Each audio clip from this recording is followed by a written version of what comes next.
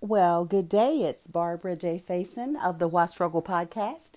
And I just wanted to follow up to my post about being kind. And I want to add on to that just being kind to other people, but it's really important that we are kind to our mind. It's National Meditation Month, and one of the things I continue to hear and consistently hear is people like, oh, I just want to stop my thoughts. I'm so sick of my thoughts. My thoughts are just doing all these horrible things.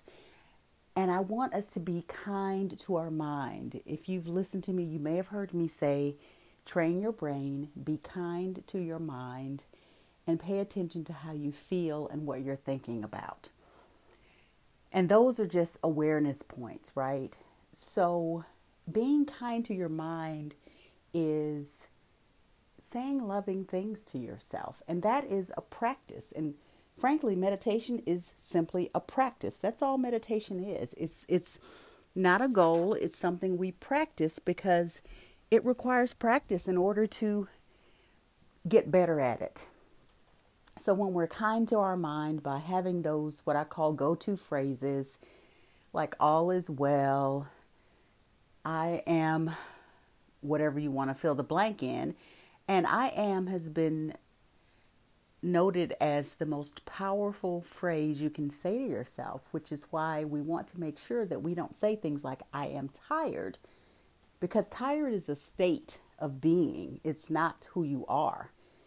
So I even have to remind myself to correct myself to say I feel tired, because I don't want to say I am tired or I am sorry, because if you look up sorry in the in the dictionary, it's not necessarily a positive thing. So I have learned to try to switch that to say I feel tired, because I know my state of being will change, because that's the nature of a state of being. So how are you being kind to your mind today? Have a go-to phrase. One of mine is thank you God, which I say all the time. And another one is all is well, or in this moment all is well. Or sometimes it's things are always working out. And that is my go-to phrase. And what that does is that gives me a point of awareness, and it reminds me that really in this moment all is well. It's rarely times that all is not well. And if we just allow our thoughts to just kind of take over what we're doing, we'll find ourselves on what I call different streets. We might be on scary street, anxiety street, mad street, I can't do it street. And none of those things are true. You can do it. There's not any reason to be scared or frightened in most situations. So when we learn to have that go-to phrase that we use, that helps us learn to be kind to our mind.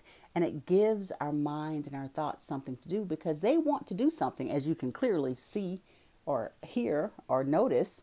They want to do something, so we want to give them something to do that is going to be beneficial for us. So that's my addition to being kind, or be kind, which was an excerpt that I played this morning from my audiobook and my book, Why Struggle? Life is Too Short to Wear Tight Shoes.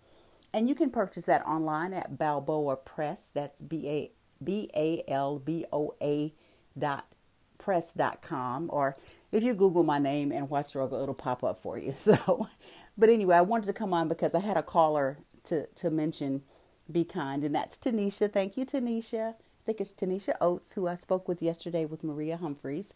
So let me know how you're being kind to your mind today, or just being kind in general. I'd love to hear your thoughts about that, because it is also a practice. We want to cultivate these practices that allow us to continue to leg.